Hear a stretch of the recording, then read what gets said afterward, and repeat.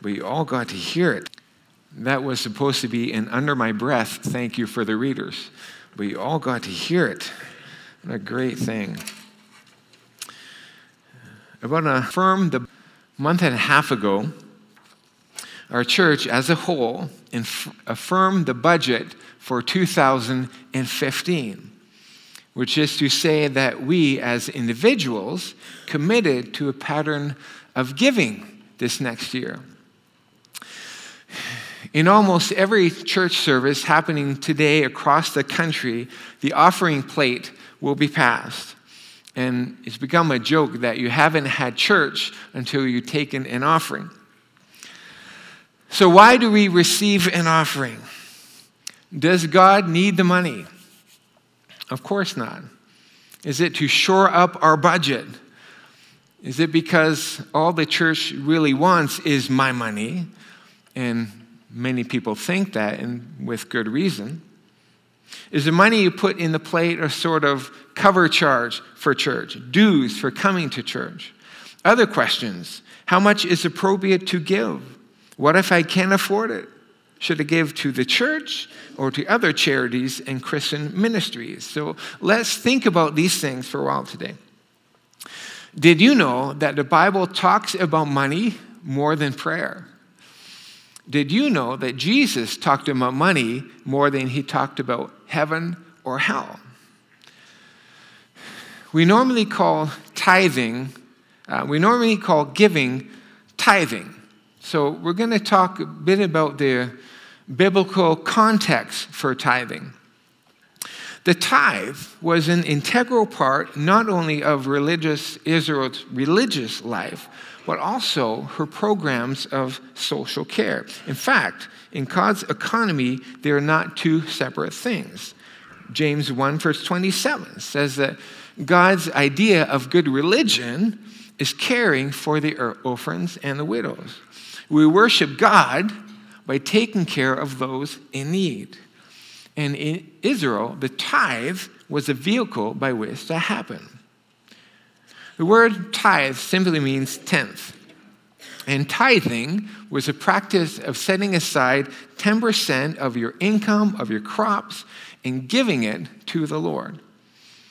And the principle of the tithe was not uncommon, but it became, in the law of Moses, given at Mount Sinai, it became an established part of Israel's national religious life. In Leviticus 27, verse 30, God gives this command. A tithe of everything from the land, whether grain from the soil or fruit from the trees, belongs to the Lord. It is holy to the Lord. In verse 32, the entire tithe of the herd and the flock, every 10th animal that passes under the shepherd's rod will be holy to the Lord. So a tenth of everything, crop, animal, was set aside, and it was understood to belong to God. And the way that was given to God was by giving it to his representatives, the priests, the Levites. The tribe of Levi oversaw Israel's religious life. That is, they looked after the tabernacle and later the temple. They oversaw and usually actually offered themselves the sacrifices. They were teachers of the law, the religious educators of the people. And as such, the Levites were not giving a chunk of the promised land as the other tribes were given. Instead, they lived scattered throughout the tribes in cities specifically designated for them. And in order that they might devote themselves full-time to their ministry duties, the other 12 tribes gave them the tithe, or the cash value of the tithe. In that way, the Levites didn't have to become shepherds, farmers, tradesmen to support themselves. The tithe ensured that Levites were looked after. In Deuteronomy 14, verses 22 to 29, we see that this happened in two ways. Each Israelite family was allowed to eat the tithe, but only in designated places. and only if they invited some of the Levites to share the meal with them. And then secondly, every 3 years, the tithe would be collected and stored that would provide for the Levites for some time. And the Levites were then required to administrate the tithe. They would do that by paying for the upkeep of the tabernacle and the temple. They were also distributed to the poor who are in need, which our deacons do. So the tithe was God's way of providing for the Levites and for the poor of the land. But the tithe didn't stop there. Numbers 18, verse 26 and following, commands the Levites also to tithe.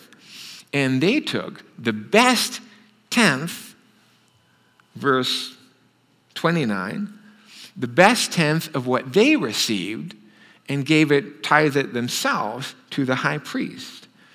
And God said that the failure of the Levites to do this would defile all the tithe of the tribes of Israel. One more thing from the law. Oh, no. That's why I tithe. Your giving enables me to give myself full time to the ministry of the church. But we take 10% of our income and put it back into the ministry of the church because we are not exempt to give as well. And nor were the Levites exempt. One more thing. Deuteronomy 26, verses 12 to 15, demonstrate the ritual attached to the giving of the tithe. This ritual included a declaration of the people, of the givers, that before God, that they had tithe and not withheld any of it. They were required to swear this in the presence of God. So that was the Old Testament practice of the tithe, that 10% belonged to God and was set aside for the support of the priests and Levites, for the funding of the spiritual ministry, and for the care of the underprivileged. So if people didn't tithe, the poor went hungry. In the New Testament, we see a paradigm shift as regards the law. Since no one could satisfy God's standard of rightness and goodness by keeping perfectly the whole law, God's Son, Jesus Christ, perfectly kept the law for us and died to bear the punishment for all of our law breaking. And we are now not compelled to keep the law in order to secure God's favor. Through faith in Christ, we have God's favor. It is due not to our performance, but because of God's grace. Now, in light of that, something interesting and unexpected happens.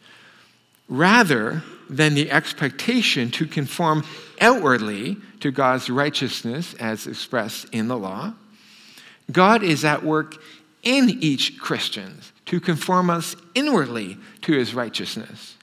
And so where the commands of a law were given to administrate or conduct, the effect of grace is that principle behind the law are governing our character. And what happens is that not that grace undermines or removes the law as much as makes the law unnecessary by moving beyond it. It's like the actor who knows his lines so well that he engages with the character he's called to portray. Doesn't have to think about, what's my line?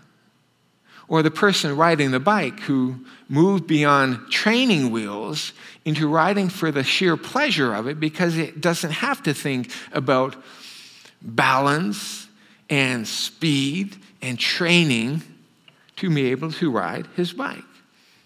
Law was the training wheels. Grace is just the sheer giving, sheer love of giving. And what we see in the New Testament is people giving for the sheer delight of giving generously, giving joyfully, and not just because they have to. There is such a thing as joyful duty, and giving is one of those things. So in Acts 2, verse 44, for example, they're selling stuff and sharing the proceeds with whomever among them needed it. In Acts 4, verse 37, Barnabas sells some of his land and gives the money to the church for use in ministry as it is needed. In 2 Corinthians 8, Paul praises the Macedonians who, even though they were in poverty and experiencing real trials, gave generously, even beyond their ability, and considered it a privilege to serve God and people in this way. So the New Testament takes the law of the tithe and moves beyond it. It takes it to the next level. And the average giving in 2007, the most recent stats I could find, was about 3%. And Randy Alcorn, in his book, Money, Possessions, and Eternity, says concerning the 10%, the Israelites were nearly 4 times more responsive to the law of Moses than the average Christian is to the grace of Christ. So how are you doing? How are we as a church doing? It's not my intent to beat you up or to guilt us into giving more. Every once in a while, I've received hints that I should preach about tithing, about stewardship. And I've resisted because I don't want preaching about tithing to be used as a way of shoring up our budget. God doesn't need our money. However, I've come to understand that giving is a discipleship issue, a Christian living issue. And if our giving is poor, that says something about our spiritual health. So I don't want to beat you up and say, shape up. That's not my job. My job is to tell you what God says in His Word and to challenge you to consider these things. And so today, I do want to give you some things to consider to help us rethink our understanding and practice of giving and to call for an appropriate response. So, what has God said about why it's appropriate to tithe? 3 things. First, it's appropriate to give because it all belongs to God. That is true of all things. My money, my car, my home, my income, my time, myself, all the things that we think of as ours aren't. They were God's. And for the tithe, that is even more true. Remember, for the Israelites, the first 10% of their income, crops, and livestock were set aside as belonging to the Lord. It wasn't theirs to give or to not give. In the book of Malachi, when the people complain that things are not going well, God says, it's because you're withholding the tithe. And it's interesting that the word God gives to what they're doing is robbery. They weren't merely withholding from God, they were robbing Him. They were claiming for themselves what did not belong to them, but belonged to God. Ron is their project manager. Suppose some of Ron's workers took the materials and took them home to build themselves a house. What if an airline pilot decided instead of flying his route to Vancouver, would fly to New Brunswick to visit his family? To withhold a tithe is the same. To keep for ourselves what God has entrusted to us so we can do our work as Christians, to withhold it for ourselves, the Bible calls it robbing God. So we give to God because it is God's, not ours. Secondly, and each of these you'll see builds on the others. Secondly, it's appropriate to give because in giving, we respond to God's grace. 2 Corinthians chapters 8 and 9, part of which you read earlier, is the most intensive teaching on giving in the New Testament. And I challenge you to go home and read it before God and ask him what he wants you to do. In that passage, we are given this as a motivation for giving. You know the grace of our Lord Jesus Christ, that though he was rich, yet for your sakes he became poor, so that through his poverty you might become rich. That's the heart of a Christian message. Christ left the glory of heaven, gave up all in order to die for our sins, that we might be forgiven, be restored to God, and gain heaven on top of it all. He didn't have to do that, but he did. What grace.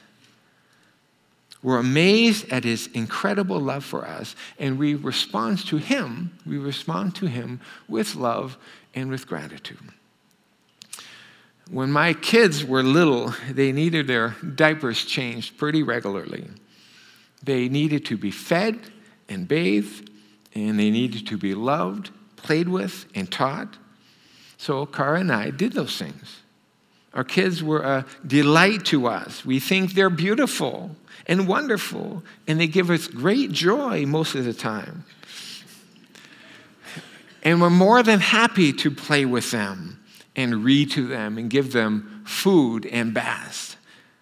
Now, is it our duty as parents to do those things? Sure, we're obligated, but we are motivated by our love to do that duty. It's still duty, sure. Changing a diaper will never be a leisure activity. But even though it's duty, because we love them, we do it. And Jesus says, if you love me, you will keep my commandments. They're still commandments, it's still obedience, and it's my conviction that financial giving to God's work is a command. But we do it because we love him. We respond to his grace. We give because it belongs to God and so are obligated to give. But more compellingly, we're motivated by God's grace to give. And finally, it's appropriate for us to give because we seek God's blessing. I know that people give to receive God's blessing in an unhealthy way, but it's appropriate for us to seek God's blessing. The New Testament repeatedly ties the extent to which we are blessed to the extent by which we give. Just a few examples. Luke 6, verse 38, give and it will be given to you. A good measure, pressed down, shaken together, and running over will be given to you. Philippians 4, verse 19, in response to the Philippians in supporting Paul financially, Paul encourages them with the reminder that God is able to meet all their needs according to his glorious riches. There's Jesus' parable of the talents, where the one who exercised good stewardship of his money was given more. The one who was unfaithful forfeited his money. Jesus said that if we seek first God and his kingdom, we won't have to worry about whether we obtain everything that we need. 2 Corinthians, again, in context of giving to the kingdom. Whoever sows generously will also reap generously. Now, there is an obvious danger, though, in giving in order to manipulate God to make us rich. I don't think God is interested in making us rich. I think he only blesses those who give so that he'll be able to give us more. Say you have $1,000 that you wanted to invest, and you gave $100 each to 5 different investors and say, invest this for me. And 2 of them lose your $100 at the casino. One of them uses your $100 to take his family to Callaway Park. and the other two invested their $200. So who are you asked to invest the remaining $500? The guy who went to the casino? I'm convinced that God entrusts with his resources those who prove trustworthy. So 3 very appropriate reasons why people should give generously. It's God's anyway, so we have the duty to give. But we give in response to God's grace and because God blesses those who give. And I also like to mention some common reasons why people don't give or don't give 10%. First, and most obviously, they don't give because they're unaware that it's God's expectation. Some people just don't know that tithing is a part of Christian living. So teaching is necessary, hence today. The second reason is that people object to giving on the grounds that it is legalistic. Tithing is from the Old Testament law, and we're under New Testament grace. Well, by that reasoning, there shouldn't be any commands in the New Testament, but there are lots: to pray, to love, to obey the government, and so on. Certainly, many Old Testament commands are carried into the New Testament. Commands not to commit adultery, commands not to murder, to honor your parents, to have a weekly day of rest and worship. Giving is explicitly affirmed in the New Testament. And as we've seen, just because something is a law or duty does not mean that grace is in there somewhere too. We are, in fact, to be motivated by grace in our obedience, but it's still obedience. A third reason is that many people put off tithing till later, saying, I'll tithe when my debts are paid. Surely God wants me to pay debts first. And maybe our debts, your debts, are genuine, legitimate. But it's worth asking, why are you in debt? Are you in debt because you spent money foolishly? Are you making payments on a more expensive house or car than you need? Don't steal from God to cover your debts, to cover your foolishness. Besides, isn't God a debt? In fact, isn't he first on the list? God gives it first, not the leftovers. I don't think God wants you to withhold your tithe in order to pay your debts. I think he will honor your decision to pay your tithe, to pay him first, and bless you in order that you may pay your debts. The fourth reason is that 10% is too much right now. I want to give, but I'll start at 1%, 3%, and gradually move it up to 10%. Now, 10% is not mandated in the New Testament. I want to be clear on that. But I think that 10% is a good starting place because we're under grace, not under law. Related to that is the fifth reason people don't tithe, is just that I can't afford it. And interestingly, both Haggai chapter 1 and Malachi chapter 3, the people complained they weren't prospering. And God answered them saying, it's because you're not tithing. You're trying to look after yourself at my expense, so I'm not blessing. In other words, they said, we can't tithe because we're short of funds. When in reality, they were short of funds because they didn't tithe. The truth is, everyone can afford to tithe. And I say that for two reasons. One, because if some people couldn't tithe, God wouldn't have made it an expectation. And secondly, I know everyone can afford to tithe because I know that God can afford to look after you. When we say, I can't afford it, what we're really saying is, I'll be left short if I tithe. Which is another way of saying, God won't look after my needs. I better hold on to this. Now, let me be clear without, I hope, being unduly harsh. But it is my conviction that God's people are called to give, all of us, a proportion of our income to the work of the kingdom. And that it's appropriate for this 10% to be directed into the ministry of your local church, since that's a place in the kingdom where God has placed you. I don't eat at Wendy's and go pay McDonald's. And that's why we often say that if you're a guest here this morning, let the plate pass.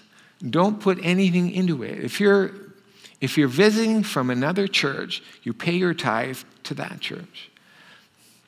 We receive an offering because giving is an important part of worship and obedience.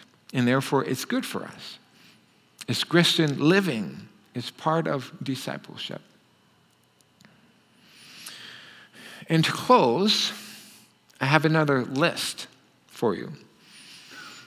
Three reasons why it's important to give, 5 reasons why people don't give.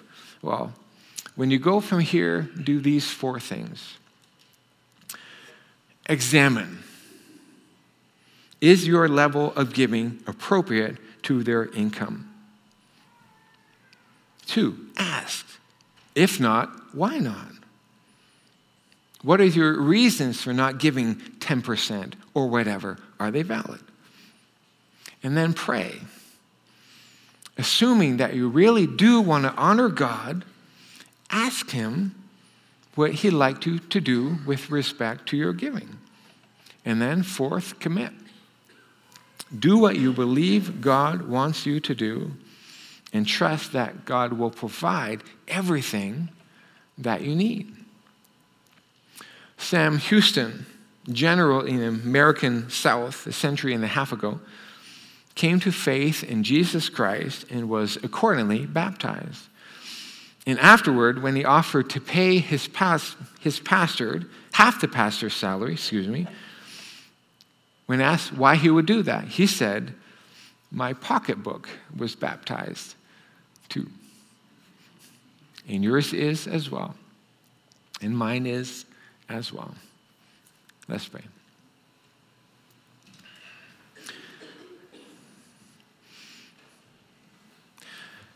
Lord, everything is yours, and we say that easily and quickly, but everything is yours. I am yours from first breath in the morning to last breath at night, and even through the night. Everything I am and have is yours. Again, by your grace, help me to own that, live it, and help us to live it. Help us to surrender to you every day, our very selves, our time, and yes, our money. We don't want to rob you, but we do seek your blessing. We do seek your favor. As Christ gave everything for us, we give everything to you. And that's hard to say. It's hard to say, but we choose to do it. We choose to do it. Thank you for your grace. Help us to respond obediently to it. And I pray that as we go from here and pray and talk about and read the scriptures, that you will be clear to us what you call us to do and to give. In Jesus' name, amen.